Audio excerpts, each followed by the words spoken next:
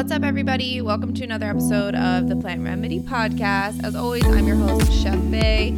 Thank you so much for tuning in to another episode. I appreciate each and every one of you for, opening your podcast app or whatever you listen to your podcast on and hitting play on our episodes. It means honestly the world to me, and I'm so appreciative.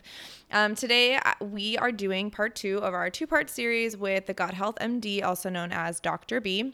Our last podcast episode was one of the most listened to episodes that we've had so far on this show.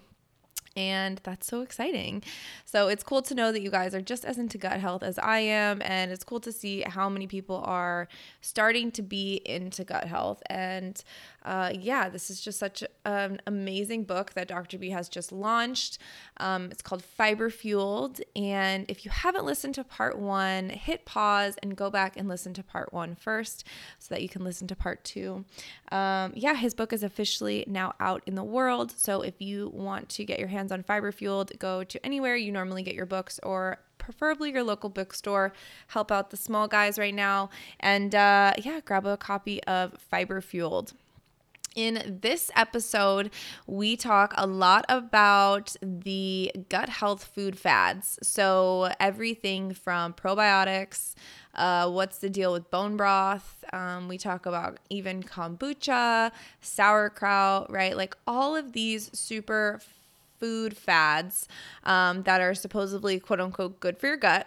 And we talk about the science behind it, what's real, what's not real. And it'll give you a really good perspective on, what to actually buy when you're going to the grocery store and kind of what to make for your gut and when. He even talks about, the seasons and what's good for your gut during different seasons. And so this is a really awesome, informative podcast. And we talk a ton about food, because y'all know I love me some food.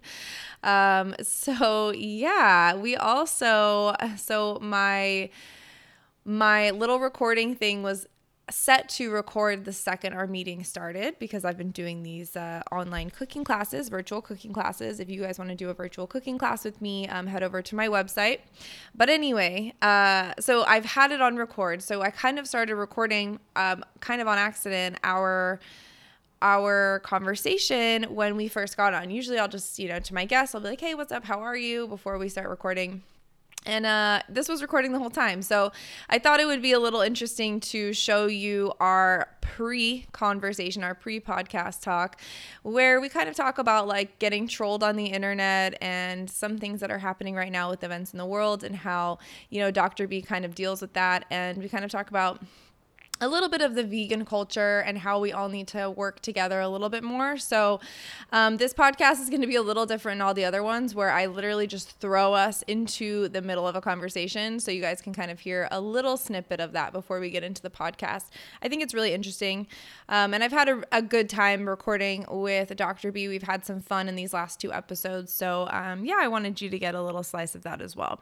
If you know anyone that would love this episode, please, please, please share with them. Help us get the word out about this amazing book, Fiber Fueled, and this podcast episode. And as always, please subscribe, leave us a review. Appreciate the support so much, you guys. Helps us get this podcast out to more people who need it the most. So without further ado, I'm just going to throw us on into this conversation. I hope that you enjoy it as much as I did.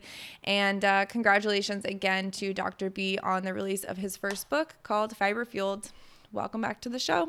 No, it's going to be okay. It's just the people need to chill out, stop yelling at each other, take care of their gut, buy my book, and, read it, and then talk to me.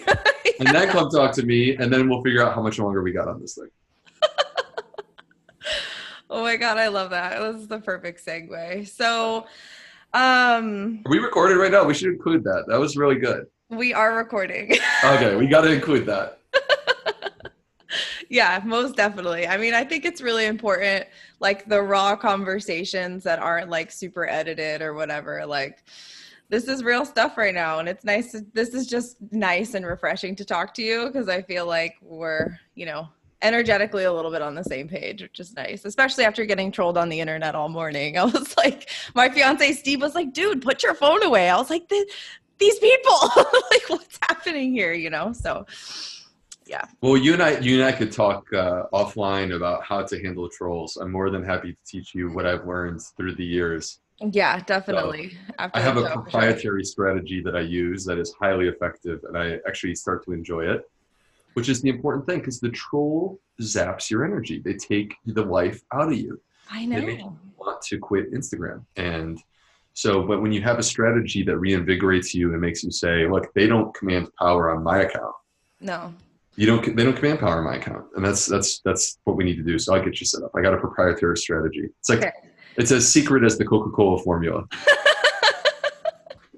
Cool. Yeah, no, I could really use that because it's interesting enough, like you said, like the people that troll me the most are other vegans, where I'm like, you guys give vegans a bad rep. Like, can't we all just like be cool with each other? Like, we're all fighting the same fight in Well, a way. that's the part that drives me nuts is like, I'm like, guys, we got to see the forest through the trees, Mm-hmm. right? We need to help each other. What are we trying to accomplish? We're all trying to accomplish the same thing. So when we yell at each other, Mm-hmm. do we accomplish anything, or do we make people be like, ooh, gosh, I don't want to be a part of that? Like, that's a cluster, I know right? vegans Like, I have don't want to the be in that worst cluster where they're like climbing all over each other and trying to kill each other. yelling at people about dead Right. body parts and stuff. I can't do it. It's so bad. Oh, okay. Anyway, let's like circle since we're already kind of talking about food and veganism. I loved the recipe section of your book, by the way. Okay. There's Thanks. a ton of recipes on there. Yeah. Like a ton. I was like so super surprised. Were you And surprised? Yeah. I had no idea just because I thought it was a book about like, you know, learning about my gut and like fiber. And then all of a sudden it's just like recipe after recipe after recipe after recipe. And you even had a matcha latte recipe in there, which really like, you know, it hit all the spots for me. Yeah, no, I mean, so first of all, for the people listening at home, I did not develop the recipes myself. I wish I were that talented. I'm not. I did write the sauerkraut recipe. Yeah, you did. That's in the fermentation chapter. That was me. Mm-hmm. And I wrote the recipe for how to grow your own broccoli sprouts. That was me. So I made some right here. It's got some broccoli sprouts right Hey, behind me. nice. Yeah. They're looking as shaggy as my hair did a couple of days ago. Well, To the my ones- mother-in-law. The ones in the front are sunflower. Oh, Sprouts. nice. Yeah. Yeah, that's like kind of like what my haircut looked like. And then I asked my mother-in-law, I was like, Mimi, will you give me a cut? And she's like, sure. And she got these clippers. She had never used them before. And it's like, zing. It's like right here. I don't know if you guys can see, but it's like right there. Yeah. So anyways. Quarantine cuts, hashtag. I got a quarantine cut. And, you know, I don't know what message she was trying to deliver. I did hear her murmur something about my daughter. And I was like, zing. I must have done something wrong. So. That's her payback she's been waiting for like 3 years now. Oh man, I am imperfect. So anyway, so we have close to 80 recipes. We have recipes, like basically the meal plan is 4 weeks, breakfast, lunch, and dinner every day. You have the like shopping list at the beginning of the week. You can literally take your shopping list to the supermarket to pick up everything that you need. We have every week like a special beverage, a special snack, and a special dessert. And it's hey, I know. I love My it. addiction to matcha is like super real. I bought a kilo-sized bag from my matcha company for like, not mine. Maybe one day I'll have a matcha company, but A kilo-sized bag. a kilo. Like literally the bag was like this big. Huge. my It was like God. $160, but it lasted me a whole year. It was totally worth it. I thought I liked matcha, and you just destroyed me. I know. You just destroyed me. I'm nothing. I'm like on the freshman team, and you're the captain of the varsity squad. Literally. This is incredible. Yeah, I'm like a real team player with the matcha here. I like. What size is that? Is that like a 64-ounce matcha glass you got right there? I think it's like a 32 ounce. It's huge. Yeah. But I That's- I make my own cashew milk in it and stuff. Wait, what? It's amazing how 2 kilos or a kilo, 2.2 pounds lasted you for a full year. And I'm doing the math, and I'm like, dang, man, you must be having like 5 or 6 matchas a day for a whole year to get through a kilo. Well, I do like whenever people come over, they like people when I have friends visit from San Francisco and stuff, like they're always like, you have to make matcha like at least twice a day. And I make at least 2 every day for me and Steve. So, Nice. and I cook with it too. So I love matcha. I love the earthiness of it. It just like it, I just made matcha popsicles, like breakfast popsicles, because it's Nice. getting really hot here. So yeah, there's all we could whole different podcast all about matcha, but we'll We should just just do like a full hour on matcha. I And know, you should do a cookbook that's just like exclusively matcha. The just matcha. colors, well, the color, I mean, it's the best green. You can't beat it. It's the best I green. know, and that's how you know when you have a shitty matcha is when it's brown or when it like not brown, but it's like that green brown, like when you make a Yeah. smoothie that's like weirdly brown and you like don't know if you want to drink it. like it's like that color. Yeah. So anyway, circling back to your book, what's your favorite recipe? Oh man. Or like top 3? Oh, gosh. All right. So, all right. So let me say this. I don't think this will come as a surprise. I'm not a believer in bone broth. I was going to ask you about, that was like on my 3rd question. Okay. So let's just talk now about it. Well, let me tell you guys, if you want to dig into the research of bone broth, I have good news for you. It will take you less than a second because there are no studies. Not even one study. So you don't have to worry about spending hours. Like when I wrote the gluten section of the book, I spent like days reading gluten articles to figure out what the heck was going on with gluten. Like I wanted to give people, I didn't walk into it like, hey, I need to figure out the studies that say this. I walked into it like, let me have an open mind and let me see what the studies say. What's actually going on? Yeah. Let me see what's actually going on. Let me immerse myself in this research, figure out what the deal is, and I'll write that into the book. But here's the beautiful thing. You want to immerse yourself in bone broth research? Oops, already done. Oops, like already finished. There's nothing. It took less than a second. Poof. So why is there such a craze about bone broth? Because I even know that like I've had clients, doctors be like, well, they're saying that like I need to drink bone broth. I'm like, just can't go plant-based. So like, what's up with that? Why is it so popular? Why do people think that they need it to survive? All right, I will tell you the argument that they will make, but I personally like, and I'm not here to like literally call out, the bazillion people who are out there claiming that bone broth is good for the gut, but I guess I kind of am calling them out in the sense that I think it's an indictment. I think it says that if you are out there like really pushing bone broth, but you're not having conversation about short chain fatty acids and fiber and the effect that has on the gut, then you're not really actually looking at the research. Yeah. Because there are no studies to support bone broth, and we have like a bazillion studies showing us how important fiber is for gut health. Right? Like it's kind of weird to me. I mean, I honestly feel strange about the fact that I'm writing, like people are like, there are so many gut health books. I'm like, how are there so many gut health books and there's no gut health book about fiber? How's that possible? The entire point is you need fiber. Like any gut health study you actually look at will say that.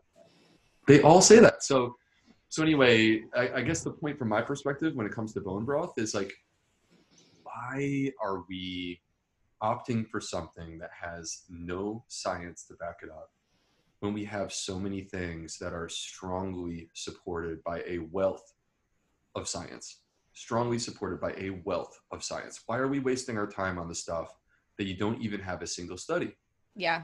The argument that they will make is that, it's got glycine and glycine is good for the gut. Okay. When you take like these rat studies, you find stuff. That's true of so many things. When you do like rat studies or like test tube studies, you find stuff. Mm-hmm. You always need to confirm those studies in humans. This is not, we're not eating individual really components, right? Mm-hmm. Like you're not drinking a cup of EGCG. Mm. You're drinking a matcha latte. It's real food. It happens to contain EGCG. It contains other things too. Yeah, exactly. Right? So we're not eating components, we're eating food. Show me what happens when a person eats food. Show me what happens to a person's symptoms. It's so simple. Mm-hmm. You know, if this is $1 billion industry, take literally a couple $1,000 and line up just two. yeah. Line up take a couple $1,000, line up 100 people who have IBS, give 50 of them bone broth, and give 50 of them veggie broth. And show me that the bone broth does better than the veggie broth. I would make an argument. I believe that the veggie broth will actually do better. Yeah. There are studies, not with gut health, there are other studies with broth-based beverages in different situations, for example, with the immune system. Mm-hmm. And the researchers suspected actually that the reason why people got better was actually the veggies that were in the broth. So the only evidence that we have with the bone is that it leaches heavy metals. So the only evidence that we have raises concerns that you could be like setting yourself for heavy metal toxicity by drinking bone broth. Interesting. So why are we doing it? So anyway, I could say why though, because I mean, now I'm thinking like way back to like 10 years ago, my culinary school days, and bone broth, there's a couple reasons why we would make stock, right? The first reason would be to infuse flavor and like fat and, you know, all sorts of things that don't make you feel great, but make things taste better. And the second reason is to use something that would not be used. So trying to do like a more low waste kitchen. But when you're looking at from like the meat production side of things, they have all these bones that need to be used, to be sold, to make more money off of. So, right. And I just started watching Mad Men. I'm way late to the train on that one. But like the first episode is him trying to convince, like they got in a bunch of trouble for cigarettes saying that it's healthy for you. And so now they're trying to figure out like how they can convince people to still smoke cigarettes, even though everybody knows it's unhealthy for them. And I'm kind of thinking almost in the same sense of like with the meat industry, you know, that's like a lot of pounds of a product that they're like, shit, we need to find something to do with this. Let's market bone broth as being healthy for you. So the same is true with collagen, right? I mean, you basically can lump them in together. Collagen supplements are a $1 billion industry. We have 0 studies for gut health, 0 studies. So, and I actually totally agree with you. Mm-hmm. You know, we're never going to be able to prove it, but I feel the same way, which is that if I were the CEO of a, you know, livestock company, all right, if I had all these cows that basically I was providing meat, mm-hmm. I would want to do something that generates profit off of the bones and off of the ligaments and the joints. Yeah. I would want to do that. Mm-hmm. And convincing people that this does something is powerful. But, you know, how is it that this became so pervasively a part of gut health? I can't understand it. You don't even have a single study. It indicts the people who are pushing this, particularly the ones who are medical doctors, because we're trained to practice evidence-based medicine, and you are abandoning evidence-based medicine in favor of something that has 0 evidence. So going back to your original question, you asked me what are my favorite recipes. I like the yeah, that was the original question. Yeah. We diverted way off the path there. Whoa, okay. We were like walking aimlessly in the woods for a couple minutes. Yeah. And then we found our way back to the path. So I like the wild biome broth. Mm. I honestly believe the wild biome broth is what bone broth should be, which is that it's rich in polyphenols and antioxidants, and because it's derived from plants. Yeah. And well, I have to look up that recipe. Like I was on a panel a few weeks ago, and the thing they asked me, they were like, if someone had no idea what they were doing and wanted to just like better support their health in their kitchen, like what's the one thing they could do? And I was like, honestly, the one thing you could do is just save your veggie scraps and create a vegetable broth. Like exactly. It's so simple. It's good for you. It's soothing. It's like the best way to add flavor to cooking grains and like sauteing without oil and stuff. It's just like so simple. So I'm so glad you touched on that because I'm a big believer in that. And just also to be clear, like full disclosure, I'm sure there's people who are listening who are like, yeah, but when I drink bone broth, I feel good. Mm-hmm. Well, I'm not doubting that. And I'm not saying that it's necessarily a placebo effect. I'm saying that you would get that from any warm, electrolyte-rich liquid. You would get that from Yeah. veggie broth. You would get that from the matcha latte that you're drinking. I'm feeling You know? damn good after this matcha latte too.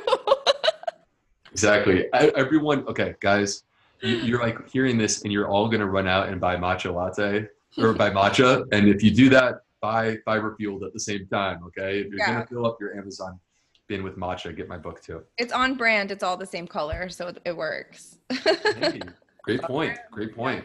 It's on brand. I dig the Rainbow Bowl. Okay. So the Rainbow Bowl is a like Thai-based dish which has a grain. So you can do like whatever grain you choose. Many times in our family, we'll opt for farro. I like a gummy, like hearty grain. I love farro, yeah. So we'll do farro, and then you cover it, and it's got all these colors. It's got purple cabbage. It's got red peppers. Like, I don't know. For me, in terms of the beauty of a plant, I think I might put purple cabbage number one. Like, it's such a beauty. When you cut into it, it's just so easy on the eyes. What do you think? What's your favorite? What's my favorite vegetable or plant? No, any plant in terms of it just being beautiful. Of it just being, I think which one catches your eye? Watermelon radishes are like so beautiful. Yeah. And like daikon radishes in general, like there's so many different colors of them. It's honestly mind blowing. Yeah. Yeah, but I found this purple cabbage last year at the farmer's market that I literally borderline fought a girl over, and we decided to have them cut it in half for us because it was the last one. But like she was a chef too, and I was like, no, I need this cabbage. And it was like a purple cabbage meets, I don't even know what kind of cabbage it was. I swear it was this separate heirloom variety, but it was not round. It was kind of like huge and oval and like really leafy. But when you cut it open, it was like totally tie-dye on the inside. It was just like, it was gorgeous. So I totally know what you mean with the cabbage. And cabbage you can turn into so many other things. Do you realize how many people would pay great money to be hanging out in that farmer's market to see that fight? It would be hilarious. A fight just broke out between two chefs over a head of cabbage. Like, how awesome would that be? I know, and it literally got to the point where the farmer, and I know him pretty well, he was like, okay, I'll just cut it in half. And we just looked at each other like, yeah, that works. And now everyone's best friends. Just cut it in half. Because it's not like we were going to use it to cook for someone else. We were just like selfishly wanting it for ourselves, you know? Like, yeah, I didn't want to give it to anybody else. So this Rainbow Bowl, it comes with a peanut sauce. I love a good peanut sauce. Oh my gosh, it's so good. And then what I'll do is I like hot stuff, so I like spicy. So I'll hit it with some sriracha, pretty hard. Yeah. And do you guys have Sprouts out there? The grocery store? No. Oh, it's this like grocery store chain. I think it's just on the West Coast, but they have this organic Sprouts brand sriracha that's like blows the regular sriracha out of the water. So, just wondering, have you try it? But yeah. Nice. So like, okay, so we were just talking about cabbage. So I was going to talk to you about kind of like all these things that are promoted to support your gut health, since, you know, I like to talk about food. So the first thing I was going to ask you was bone broth. We already like dealt with that. So I'm glad we got that out of the way. So let's talk about like sauerkraut and kimchi, because I love both of those things, and they're also in your book. So I'd love to talk about that. Yeah. All right. So there's a little bit of a backstory. I started to become very interested in gut health around probably 2014, 2015. I started to work it into my practice. So what got you interested in gut health to begin with? I started transitioning towards a plant-based diet. So I kind of talk about in the book, and I think you and I probably talked about this before, that I had gained 50 pounds. I had an anxiety issue, high blood pressure. Okay. And I needed a way out, and I discovered a plant-based diet. And so as in my reading on a plant-based diet, I start discovering the connection between the plant-based diet and our gut microbiome. And feeling like, gosh, there's this like really special relationship between our microbes and our food, but particularly our microbes and fiber. And so it got me really excited, and I started getting into these ideas of gut health that ultimately started to formulate into plans that you now find in the book. And along that path, I was always very curious about fermented food, but I never had been one to really eat it. Yeah. And I was just kind of like, what's the deal with that stuff? And one day a patient comes into my office and basically is talking about how fermented food changed his life. So he makes a recommendation for a book, and it's called The Art of Fermentation by Sandor Katz. And so I went and I picked up this book. It's, by the way, a James Beard award-winning book. I went and I picked it up almost immediately. And it was like, it got me so excited. And one of the things that he does in the book is he's just like very opposed to giving you a recipe. He's very into instead like giving you the ideas and then having you experiment to find what works for you. I love that. Yeah. Yeah. So anyway, I decided to make sauerkraut because he talks a lot about sauerkraut in the book. And I decided to do this. Now, by the way, for you guys at home, the best time to make sauerkraut, like you think about sauerkraut, it's like, that's like Germany and Poland and stuff like that. So it's like my Eastern European heritage. It's like automatically. Yeah, I'm Polish too. Hey. Pierogies for life, man. Nice. Mm-hmm. So the ideal time to make sauerkraut is when it's cold out. Yeah. So I decided to go for it. And I believe, though, it was like springtime. And I put this jar in our kitchen. And it was like sitting there on the counter. And every single day, my wife and I would like go and kind of like, what the heck is going on in there, right? Is there a party happening in that jar? and there's like stuff happening and it's changing and it's bubbling. Like after 2 days, it's like bubbling like crazy. Mm-hmm. And like, you know, which was really, I mean, I think it's kind of cool. It's so cool. So anyway, like 2 weeks passed and my wife was super skeptical. She's like, what are we doing with the sauerkraut on our kitchen counter? And it defies our logic of food because it's sitting on your counter. It's not in the fridge. Mm-hmm. It's so weird. And so, but I was like, you know what? Like I came home from work one day. I was like, you know what, babe, I'm going for it. Like, I'm just going to do it. And I jammed a fork into it and I took a bite. And I think my wife thought that I was going to like, you know, have a seizure and froth at the mouth. And I took a bite and I was like, dang, this is good. Like it lights up my mouth. It's like electric in the mouth. Mm-hmm. It is a unique flavor that you will not find anywhere else. There's no other way to back here. Like yeah. On the jaw, yeah. So good. And it was so different than the sauerkraut that I remember from my childhood, which I never liked, because this was very crunchy, like a salad. Mm. It was not the soggy stuff. And so, and I'm like, you know, like, dang, this is so good. And so I kept eating it. And then the next day I went back and I kept eating it. And finally, my wife became so curious that she had to try it. And that created a disaster, a total disaster, because she became like addicted to sauerkraut. You know, other people have their addictions. My wife, it was sauerkraut. Oh my God, I love that. I couldn't stop eating it. And I couldn't keep up and make enough of it. I got a big Polish crock. It was like, you know, like 2 gallons to like make massive batches of sauerkraut. I still couldn't keep up. So anyway, now what we do when we need to, when we go on like a sauerkraut binge, you go and you just got to like check the label at the store to make sure that it's not pasteurized and make sure that it says live active cultures. Yeah. And that will be like, that's real sauerkraut. It's fermented. That's a good tip. Yeah. Mm-hmm. So now what do I love from a scientific perspective? Like that's like the story, but what do I love about sauerkraut? The science. Okay. So fermentation is transformation. Mm-hmm. That's the way to think about it. Fermentation is transformation. And you are taking your food and it starts so powerfully to begin with. Cabbage is already probably one of the 10 healthiest foods that exists. And you're making it better. Yeah.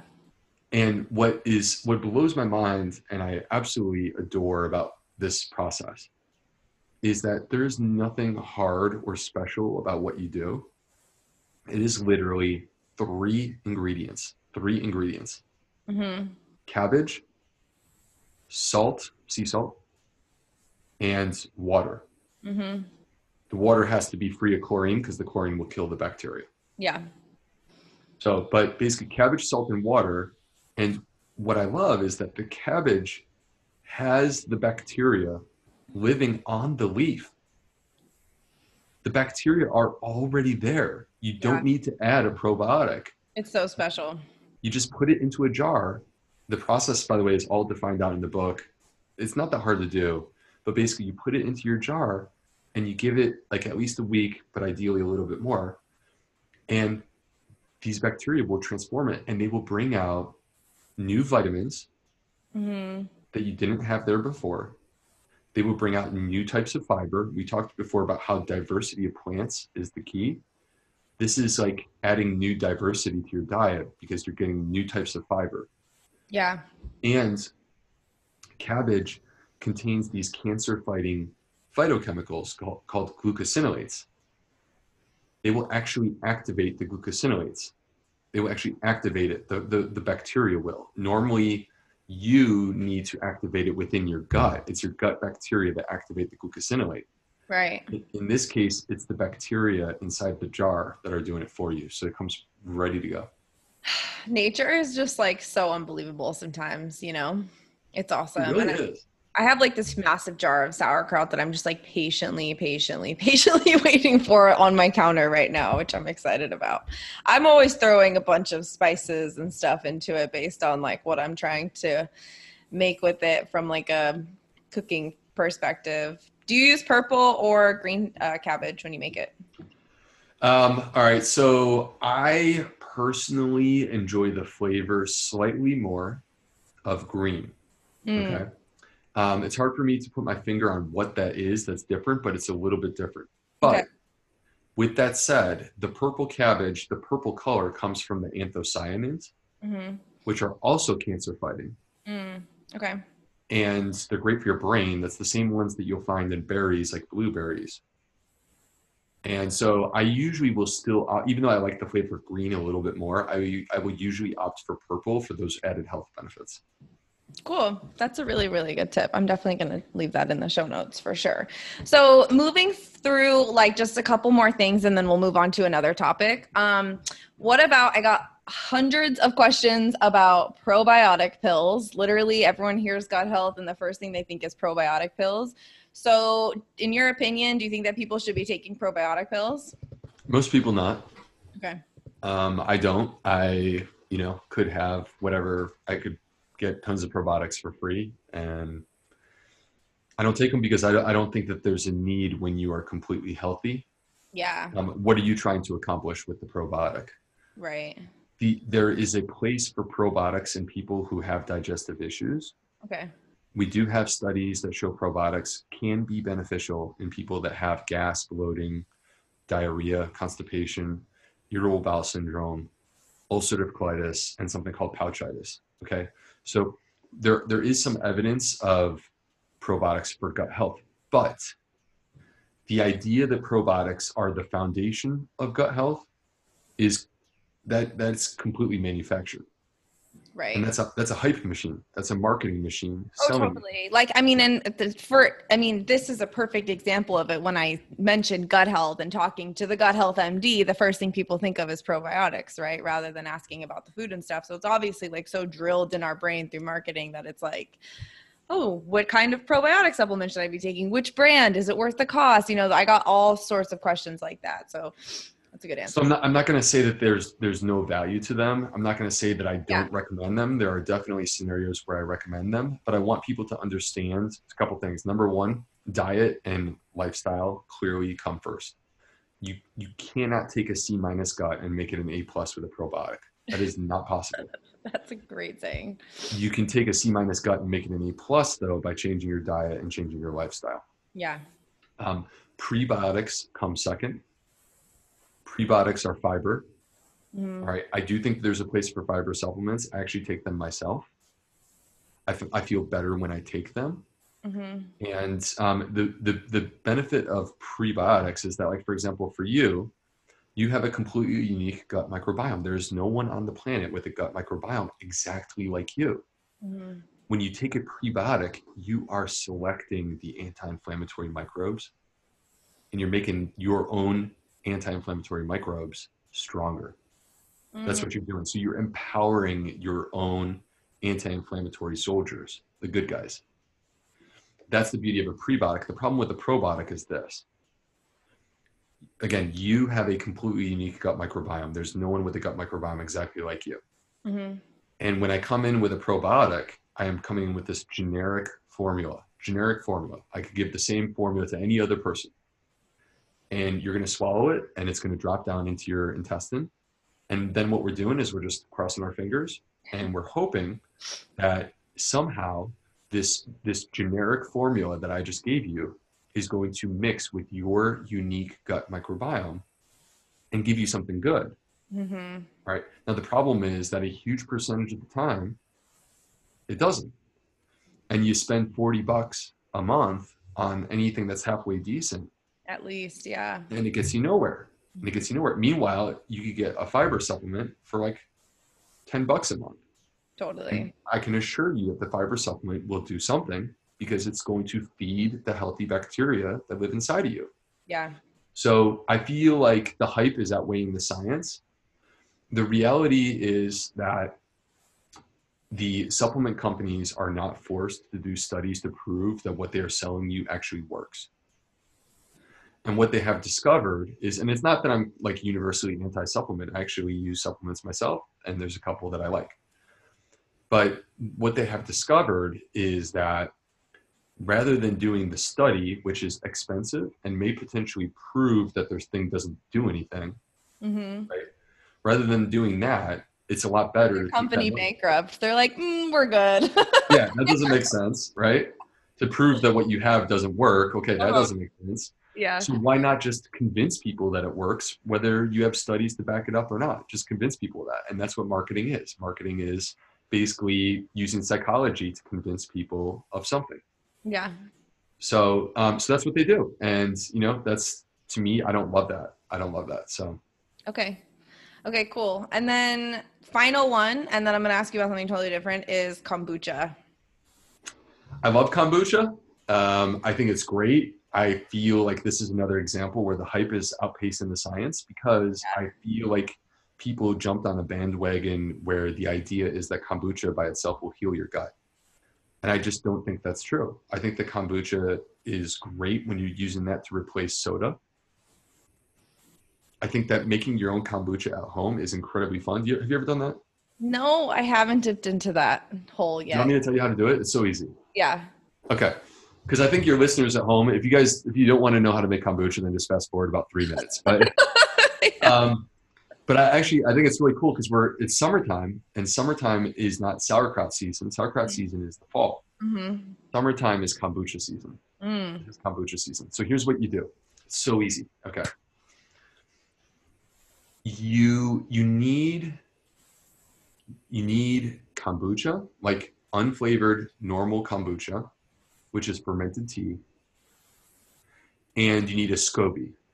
Yeah. A SCOBY is the mushroom or the disc that floats at the surface. Okay. Now, if you have a friend who has a SCOBY, they will share with you because any person who makes their own kombucha, it keeps making new SCOBYs. And so they will have plenty. Like if you lived in Charleston, I would share a SCOBY with you. Okay. Okay. So, and you could use that to start your own batch. But basically the process is this. You need kombucha, you need a SCOBY. All right. All you do literally is you take a gallon jug, you make sweet tea. All right. Black tea, if you want to put some green in there, fine. Black tea with a cup of sugar, 1 cup. Okay. And you boil the water, you steep the tea, you add the sugar so that it dissolves. You let it cool off. Put it into the gallon jug. It's got to be room temperature because you don't want to kill the bacteria. Now you add in kombucha. So you basically are adding in, a smaller volume, 8 ounces or 12 ounces of unflavored natural kombucha. That has the bacteria that you need to basically transform this entire batch of sweet tea that you just made. and you Cool. put a SCOBY in there, and the SCOBY will float up to the top, and then a Yeah. new SCOBY will form. All right. So, and that's all you do, and you give it, I mean, basically what you want to do is you want to wait typically like 5, 6, 7 days, and then start to taste it. It should taste like kombucha in the sense that it should be sour, but still some sweetness, like it shouldn't be vinegar. Typically, a couple days before it's totally done, you want to do what's called second ferment.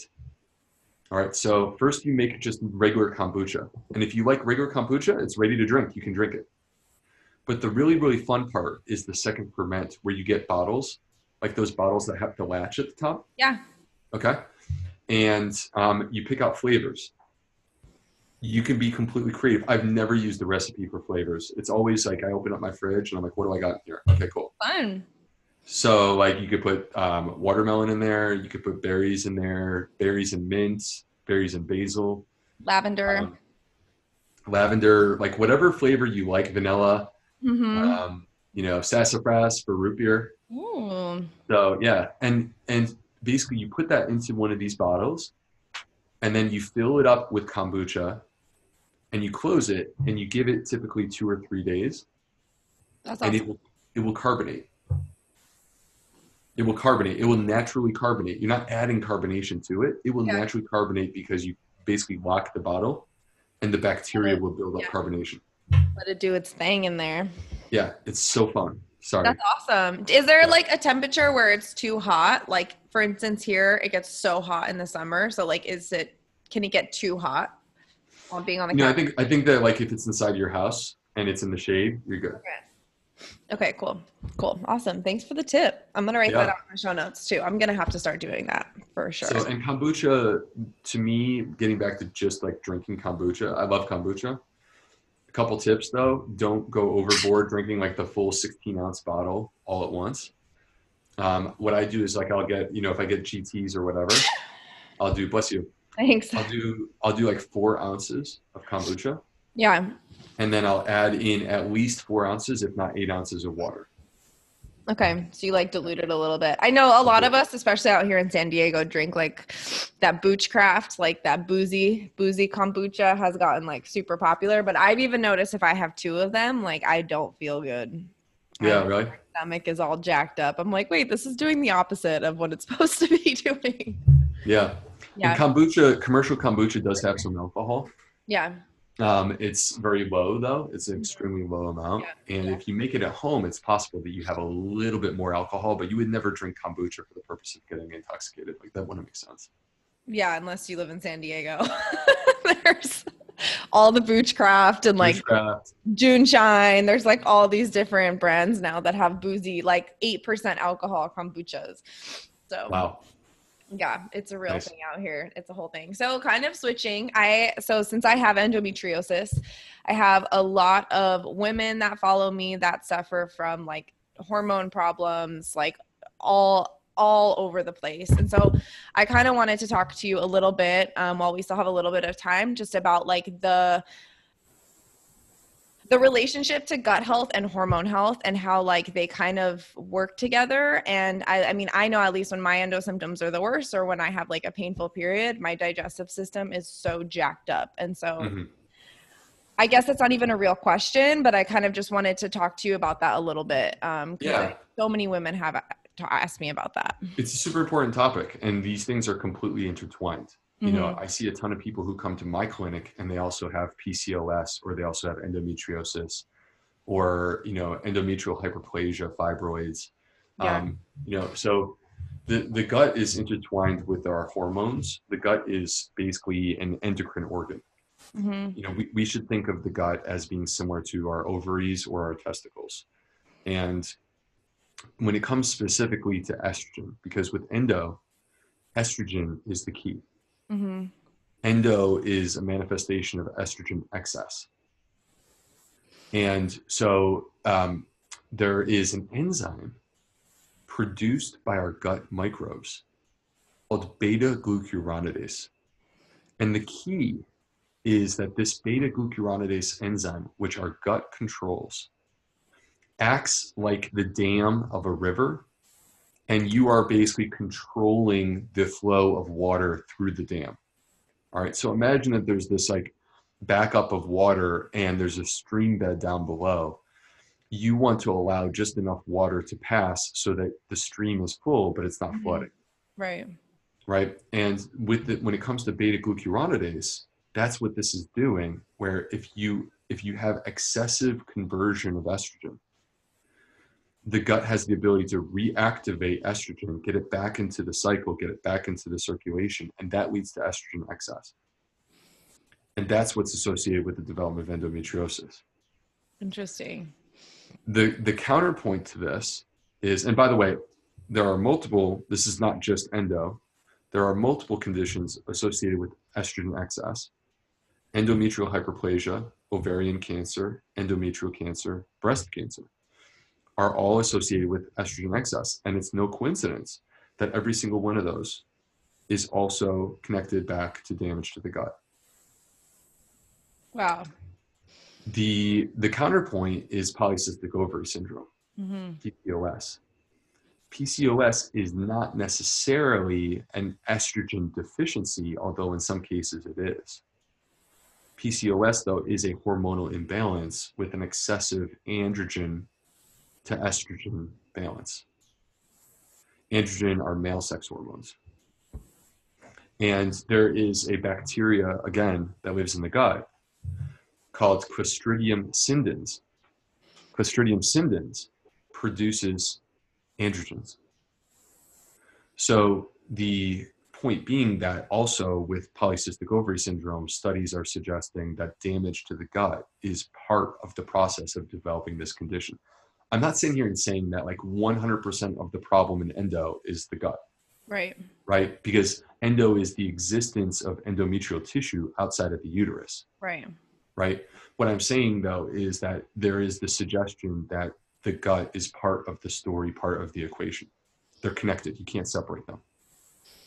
Wow, that's really interesting, even in the way that you just described it, because I mean, in my however many years that I have been dealing with endo, going to doctors, blah, blah, blah, the number one answer would always be to get on like a high estrogen birth control. And so I find that to be really interesting and the birth control always made me like so much sicker than I was before the birth control, but that's the only answer anyone ever had. And so yeah, I mean, I intuitively started healing my gut and thinking about my gut and what I was eating because no one was telling me to do that. And I suddenly was healing. Like I was just like, my periods were getting less and less painful and I was able to work. And I just like, I went from being someone so chronically sick and so much pain, taking Percocets all the time for my endo pain to like, fine. And my focus was food, which is really, really interesting. And that's honestly what led me to, finding you in the first place. Mm-hmm. Yeah, no, I think that there's tremendous power to a plant-based diet when it comes to rebalancing our gut. And when we rebalance our gut, then this can have positive effects in terms of our hormonal balance and things of this variety. And, I think I may have mentioned this to you offline that I have a friend who also has endo. Her name is Jessica Bernane.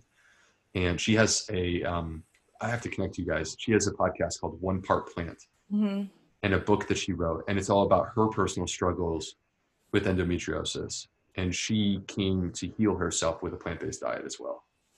Yeah. Yeah. She's super inspiring. It's really awesome. Honestly, thanks so much for coming on the podcast again. I really appreciate it. What is your hope, like with your book? And I mean, I know your chapter 2, what was it called? Overfed, undernourished, and hypermedicated. And I feel like so many of us have been there, are there, have a super close family member that are there. So like, what's your hope for us getting out of this sick care that we're in and moving more towards like being empowered individuals towards our health? I think that the important point from my perspective is to stop thinking ourselves as like the victims of the system or something like that, and to start realizing that with knowledge comes tremendous power, and that can be the power to transform your life, transform your health, accomplish whatever it is that you have in mind as a goal. Like for me, it was weight loss and correcting anxiety and lowering my blood pressure and feeling young again. Yeah. And I was successful by healing my gut. Yeah. And so, my book is meant to be, so every person who reads my book, I expect is going to have specific words that will jump off the pages at them. And they're going to connect the dots and be like, oh my gosh, that's me. Yeah. So when you read the book, you get into chapter 1 and you get into the section where I talk about hormonal balance and I talk about endo. And that's going to be a part that you're going to feel very connected to. Right. And then you're going to go on to read about the process of healing your gut. And for you personally, you're going to say, gosh, that makes so much sense. And it helps me to understand my own personal journey to where I am today. Yeah. And you're going to see the parts that you were already doing that helped you to heal. And now I'm showing you the science of why that's the case. Right. But then, my hope is that I'm also extending your knowledge in a way where, maybe it's something as simple as making diversity of plants one of your core dietary philosophies. But I want to put you in a position where you have the right knowledge to not only continue down the path that's so wonderful that you're already on, but to make it even better. Yeah. And so for me, like, I don't know if you knew this about me. I wrote about it the other day on Instagram. I never dreamed of being an author. That was never my wish. But I did dream of being a doctor, and being a doctor and having the opportunity to transform thousands of people's lives. That's a dream come true. And that's what my book is. So, so for me, this is not like, if I had my way, every person in America would get this and I wouldn't make a dime. And if you gave me that choice versus making a ton of money, but no one reads the book, I would take the first choice for sure.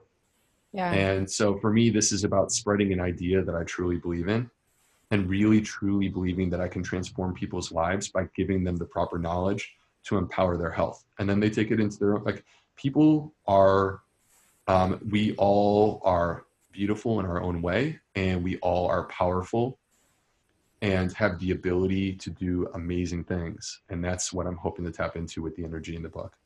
Yeah. It's powerful stuff. Let's leave it right there. It's amazing. Thank you so much for coming on, being inspiring, being that light that so much of us need right now, and being funny as hell in your Instagram posts in the process. It's super refreshing. Thank you. That was great to come on, and I hope you guys will continue to hang with me on Instagram as the Gut Health MD, on Facebook as the Gut Health MD. Come to my website, The Plant That Gut. I have a COVID-19 guide. I have a research guide that's going up this week that people are going to love. Cool. I'll forward it on to you. I think you'll enjoy it. Awesome. Yeah. And Fiber Fueled, it's out there.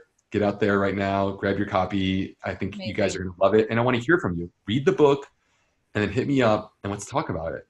Let me know what you think. Yeah, let's do it. I'll leave all that information in the show notes so you guys have it. And if you know someone that could use this information or needs to get in touch with Dr. B, share this episode so we can spread the knowledge. Let's do it. Thanks. All right, guys, that is a wrap on my episode with Dr. B. Thanks so much, Will, for coming on the show. I really appreciate it. I'm so excited for Fiber Fueled. It is an amazing book. I'm about halfway in, and this is a major, major game changer. So if you guys love this episode, again, please share it with a friend and go ahead and leave us a comment on iTunes. We'd appreciate it so much. And yeah, thanks so much for listening to the Plant Remedy Podcast. If you have any questions at all, send me a DM over on Instagram at chef_bay. And yeah, don't forget to eat your greens this week. And of course, all that fiber. I'll see you soon.